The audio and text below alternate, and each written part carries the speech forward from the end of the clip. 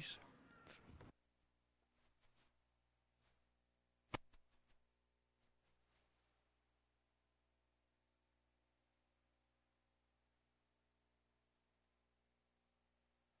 To the passage that Moses read earlier.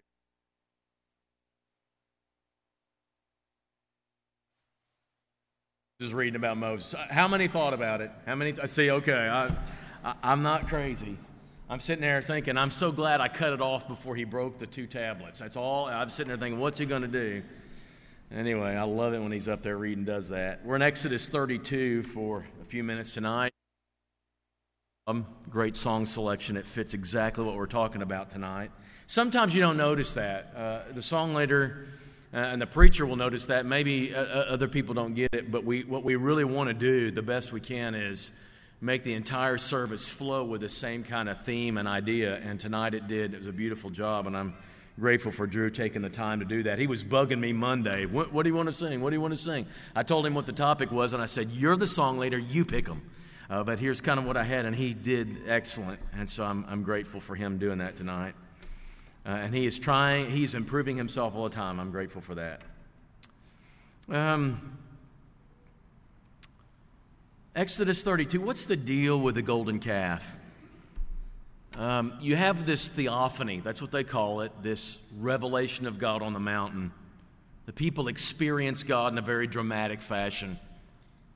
And soon after that, as God offers them a covenant, gives them the opportunity to either accept it or reject it, they enthusiastically agree with God, we want this covenant with you.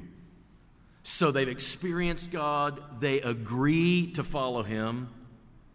So near in time are they to that journey from Egypt to Sinai that had some of the amazing miracles and certainly the 10 plagues. And they can question not at all, how did all that stuff happen? We serve a sovereign God. And they had that experience, and they had that vision, and they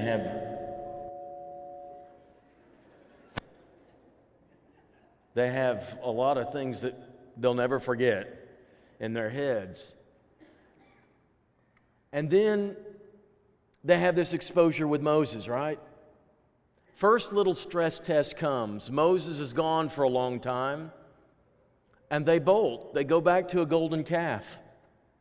And we stop the reading short of the response of God, but God's ready to obliterate them right then. He's ready to tear into Aaron. He's ready to tear into people. He's ready to start all over and not be the nation of Abraham, but the nation of Moses. God is so angry, and no doubt why. First little test, and they fail miserably and embarrassingly. It almost seems hard to understand, doesn't it? Except for the fact that this happens over and over again in our lives too. You know what we know? We know we have every spiritual blessing in Christ. There's not one thing that He does that shortcuts us, that short-circuits everything. We have forgiveness, we have redemption, we have atonement, we have fellowship, we have communion, we have the Holy Spirit, we have forgiveness constantly flowing in our lives, we have the revelation, inside information of the entire plan of God in our hands. And how often, even with all these benefits, do we override the truth of God, go AWOL, and sin on our own? We act like the golden calf is just... Well, that happens to us all the time too. I think I know what happens. You listen to God speak in Jeremiah chapter 2, and what He says to the people is, what did I do wrong?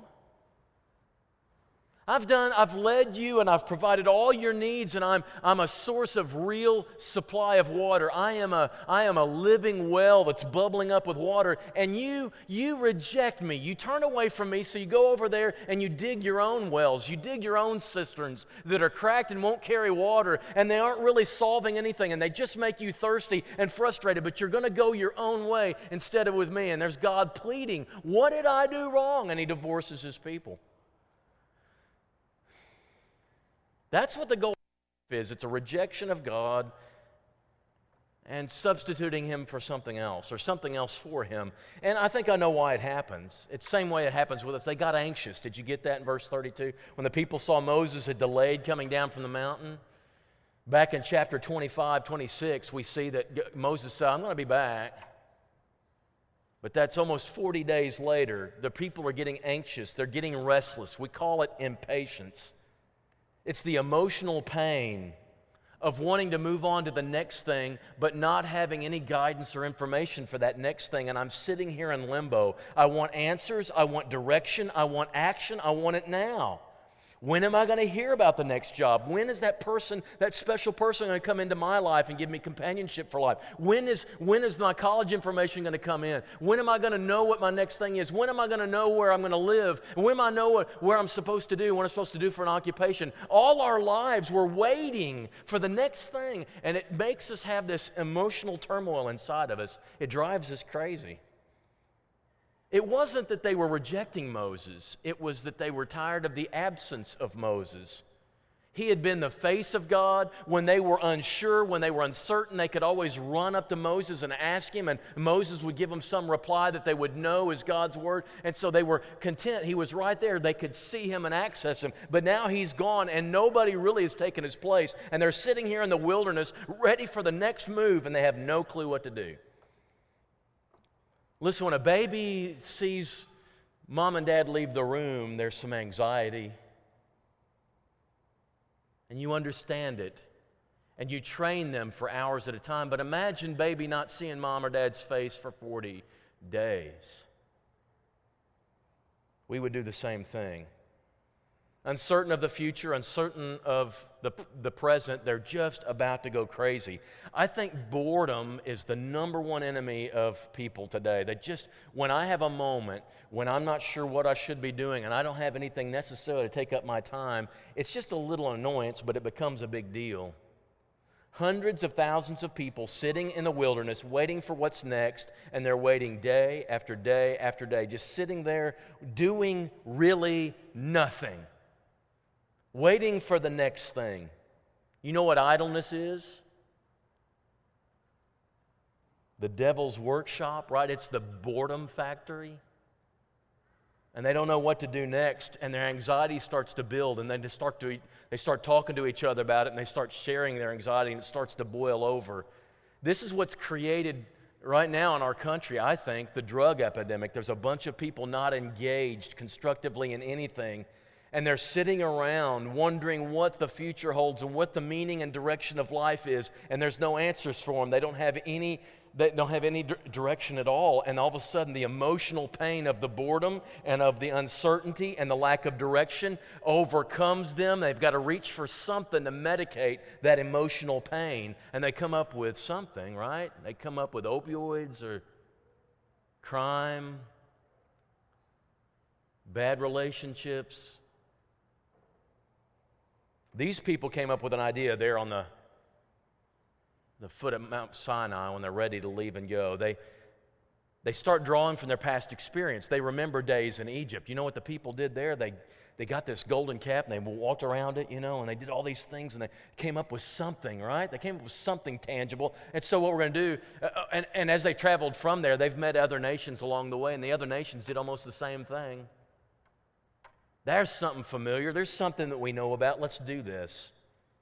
We can create our own experience. We can whip up our own frenzy, right? And so they look in their history. What's familiar to me that eased this pain in the past? And so they go to Aaron, and they don't say, Aaron, what can we do, or what should we be doing? No, up right now, Aaron, get up and make us a golden calf. We've already decided what the solution is. We want you to do it. And so Aaron doesn't waste any time.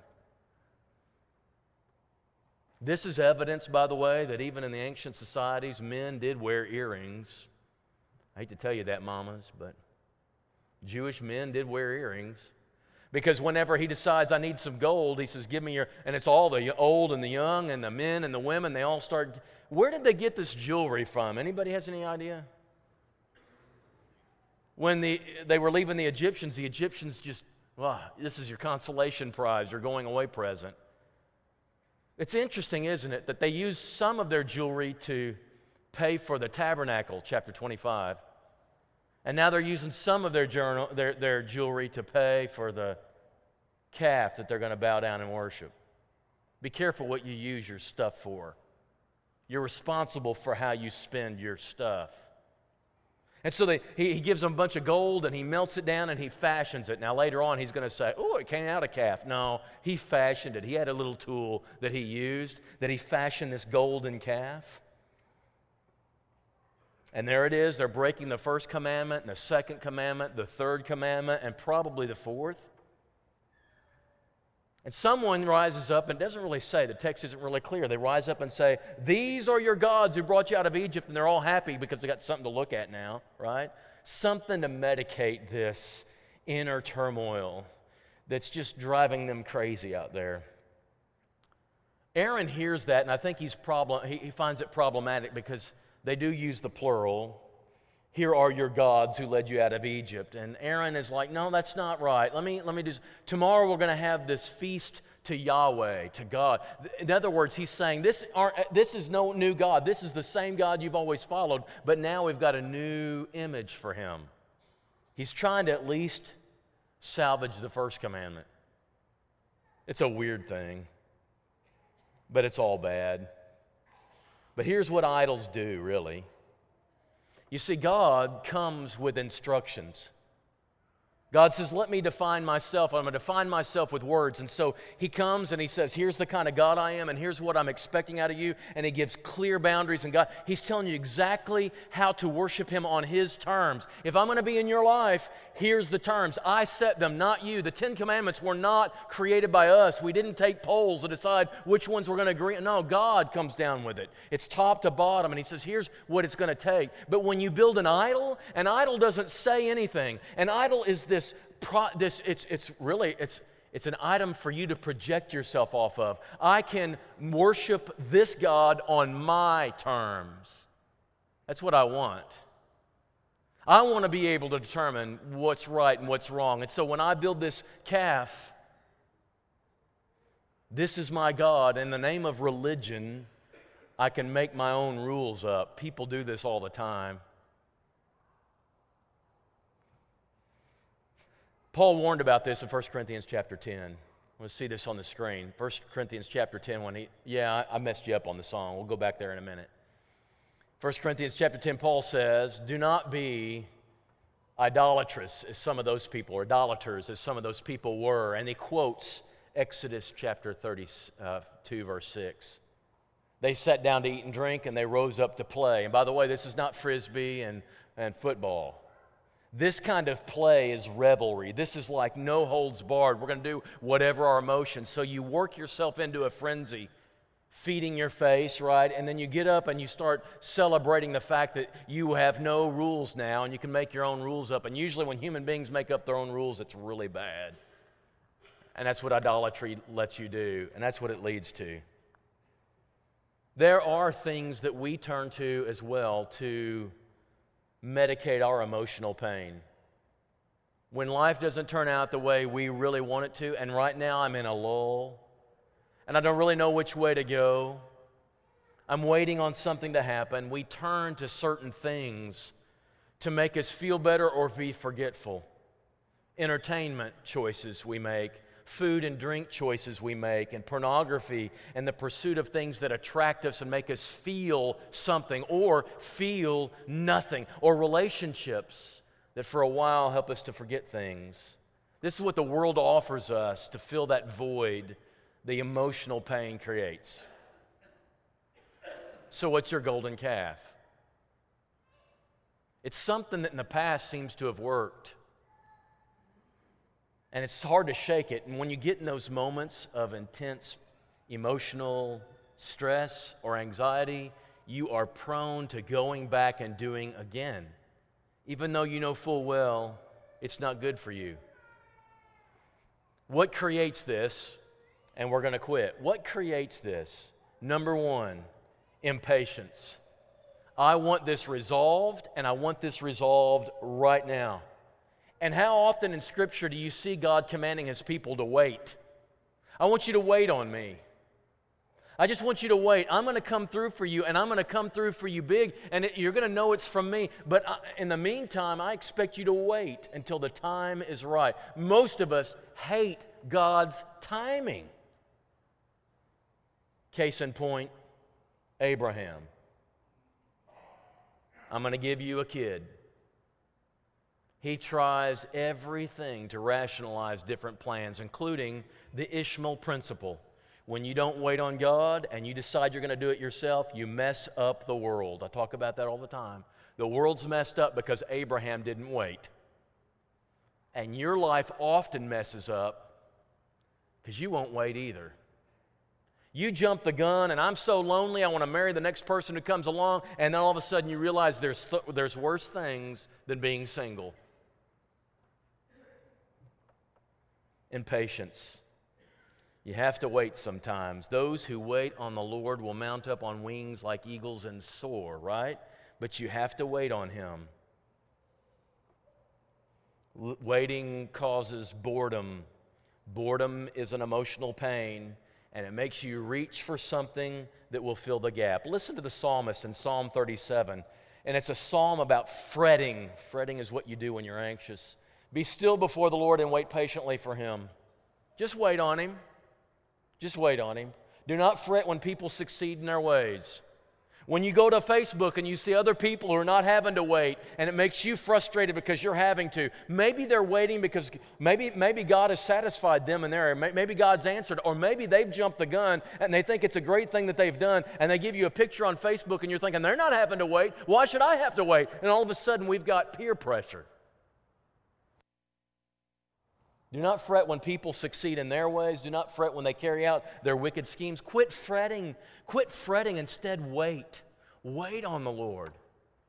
There is a right time to do things, and there's things to do right. He goes on to say, don't get angry. Don't get mad. Don't get anxious. Just wait. Just wait.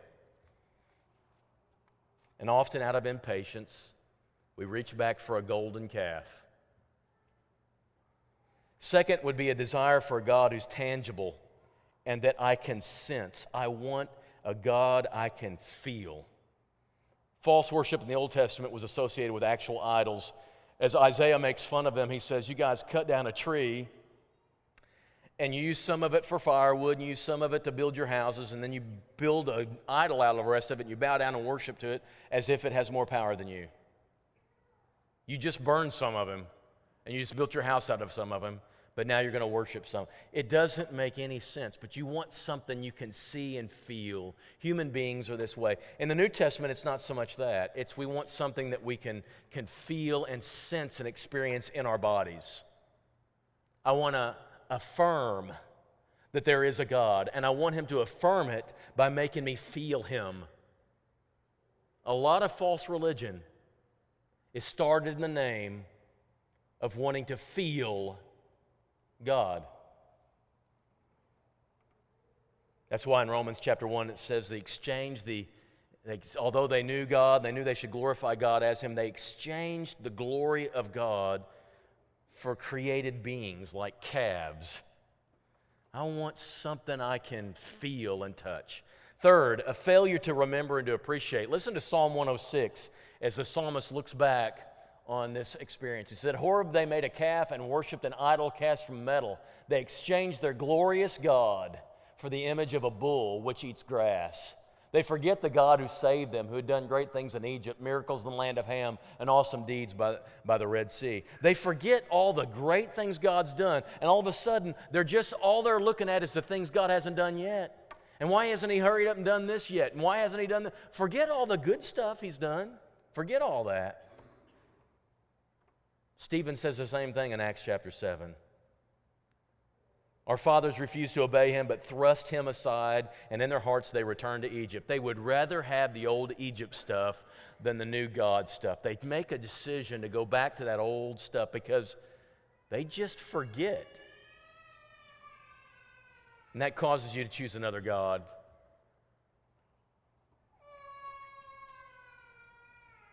So you want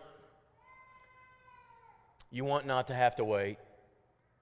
You want a God you can touch. You have this blissful ignorance and forgetfulness of all the great things He's done, and then you want to be able to give yourself permission to do things you know that are not right. Which came first? Believing in a false God or wanting to do sinful things? Which came first? It's hard to tell. It's the same as the chicken and the egg, right?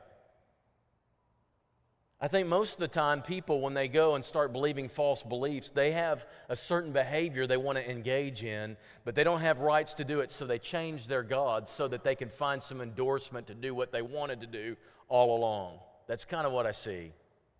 I mean, I think for generations, for instance, homosexuality, for instance, would be one of these.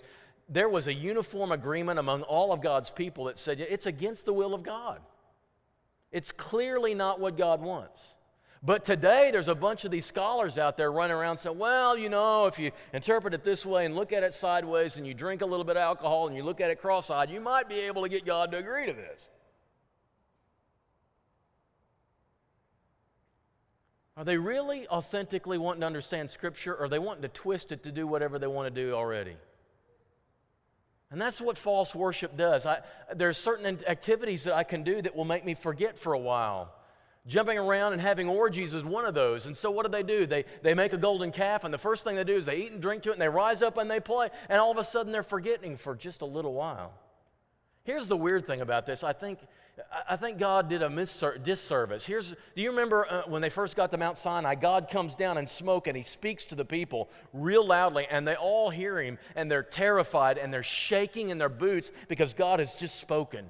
And they said, don't you ever speak to us again like that. In fact, why don't you just let Moses have the experience and come talk to us? And that's a grave mistake. It would do our world a great, wonderful service if God every once in a while would come down and scare the living daylights out of us with His holiness. Don't you think? It would be a great thing for Him to speak, shatter the silence, and let people know what He really thinks, and just scare the living daylights out of them. And then we kind of straighten ourselves up. And the people of Israel were straight for a while, and then all of a sudden they forgot the further they get from that experience. But you know who's had that experience all along? Moses. The one faithful guy.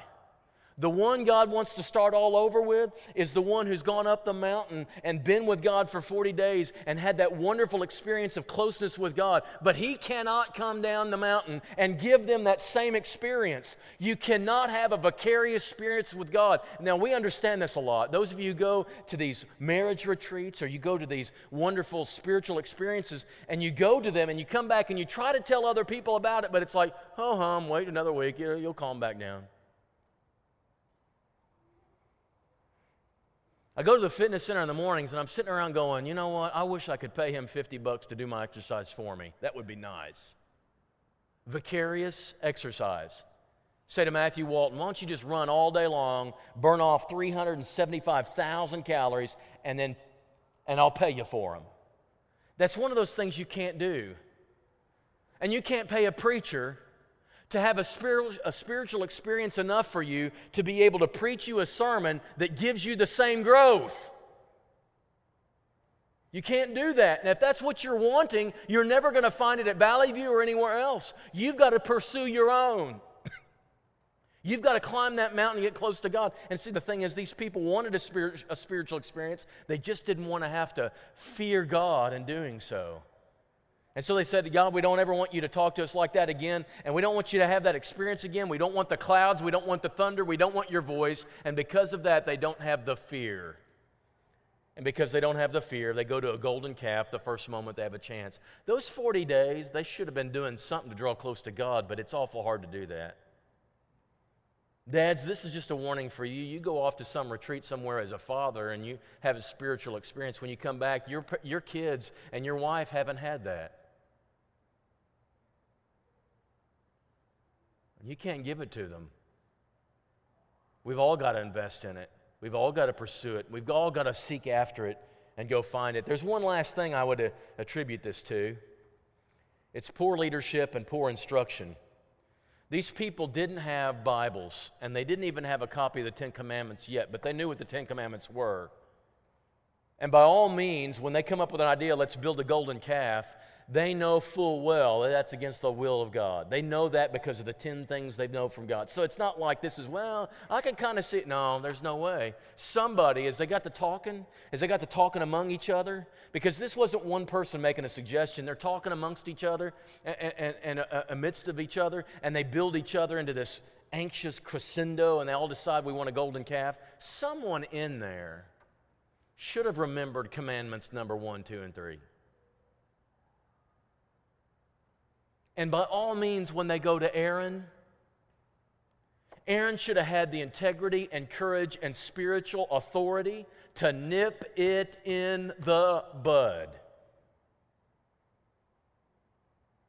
And I want Valley View to be a place where you don't just come and bring whatever life you want, every question you want. We'll just endorse whatever you want. We want everybody happy here. I want us to have a leadership that has the guts to say, this is not right. You can't do that here. I hope you have some friends on speed dial that don't just endorse whatever you want, that you have some friends in your life who have the guts to look at you and say, that's not the will of God for you. I know it's not. You need to have somebody like that. These people all got to talking, and nobody was willing to contrary anybody, to go against anybody. I hope you have friends that build you up and encourage you all the time, but you need to have friends who will tell you the truth, even if it costs you the friendship. These people didn't, and they pulled out the golden calf. That's what happened that day, and it's not all that weird. They had a clear word from God they should have known, and they had leaders who should have told them. Neither one of them functioned the way they should, and those people went astray. So while I'm shocked a little bit at their rebellion, perhaps, I can't say that the idea is foreign to me. We all have golden calves back there in our past, things we turn to make us feel okay about doing wrong. It may have been a person. It may have been an activity that you know is wrong. It may have been any number of things, but it's back there and you know where it is, and it still rears its head every once in a while when you get into feelings of anxiety and tension. There's a song I want us to look at, and it's I don't have the nerve to lead it, but I want you to look at it. I didn't realize it's in our songbook, but number 670. Take you on a tour of these verses just for a second as we close, and it's this. Oh, for a closer walk with God.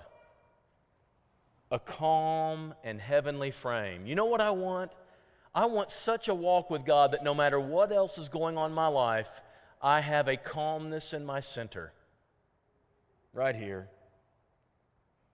They can't be disturbed or made anxious to the point where I bolt from Him. I want a closer walk with God where He keeps me centered.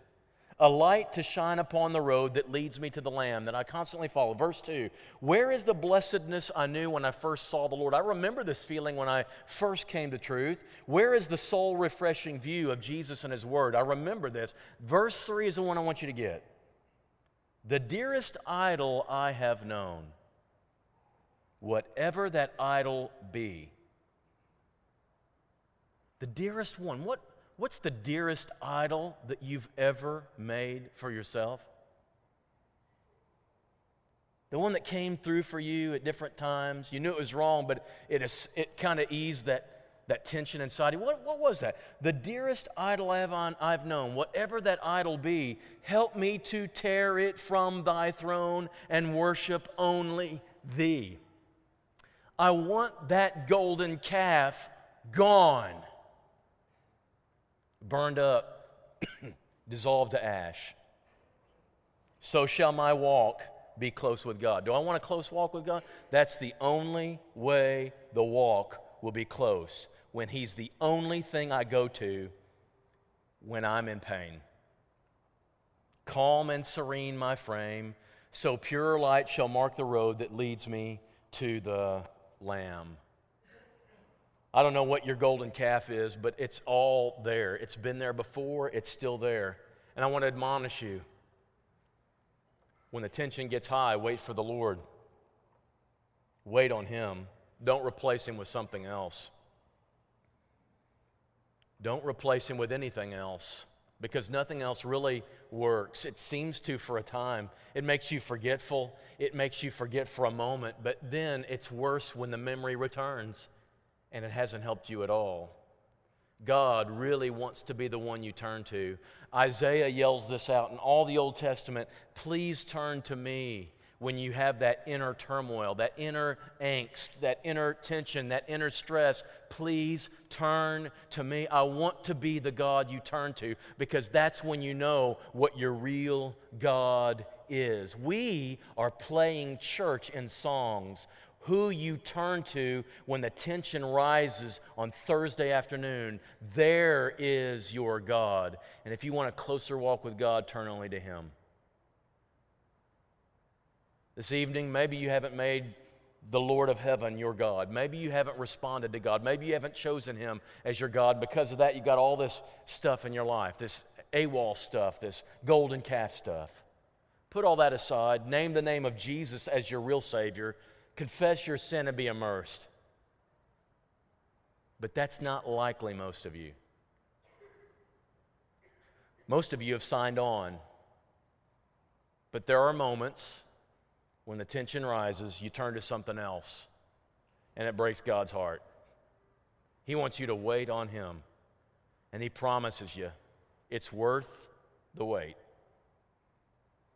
And if you've gone AWOL on Him, the strange thing and the wonderful thing is He's always waiting for you to come back, and He's always willing to embrace you when you do. So if you need to come back to God, there is your call for this response this evening.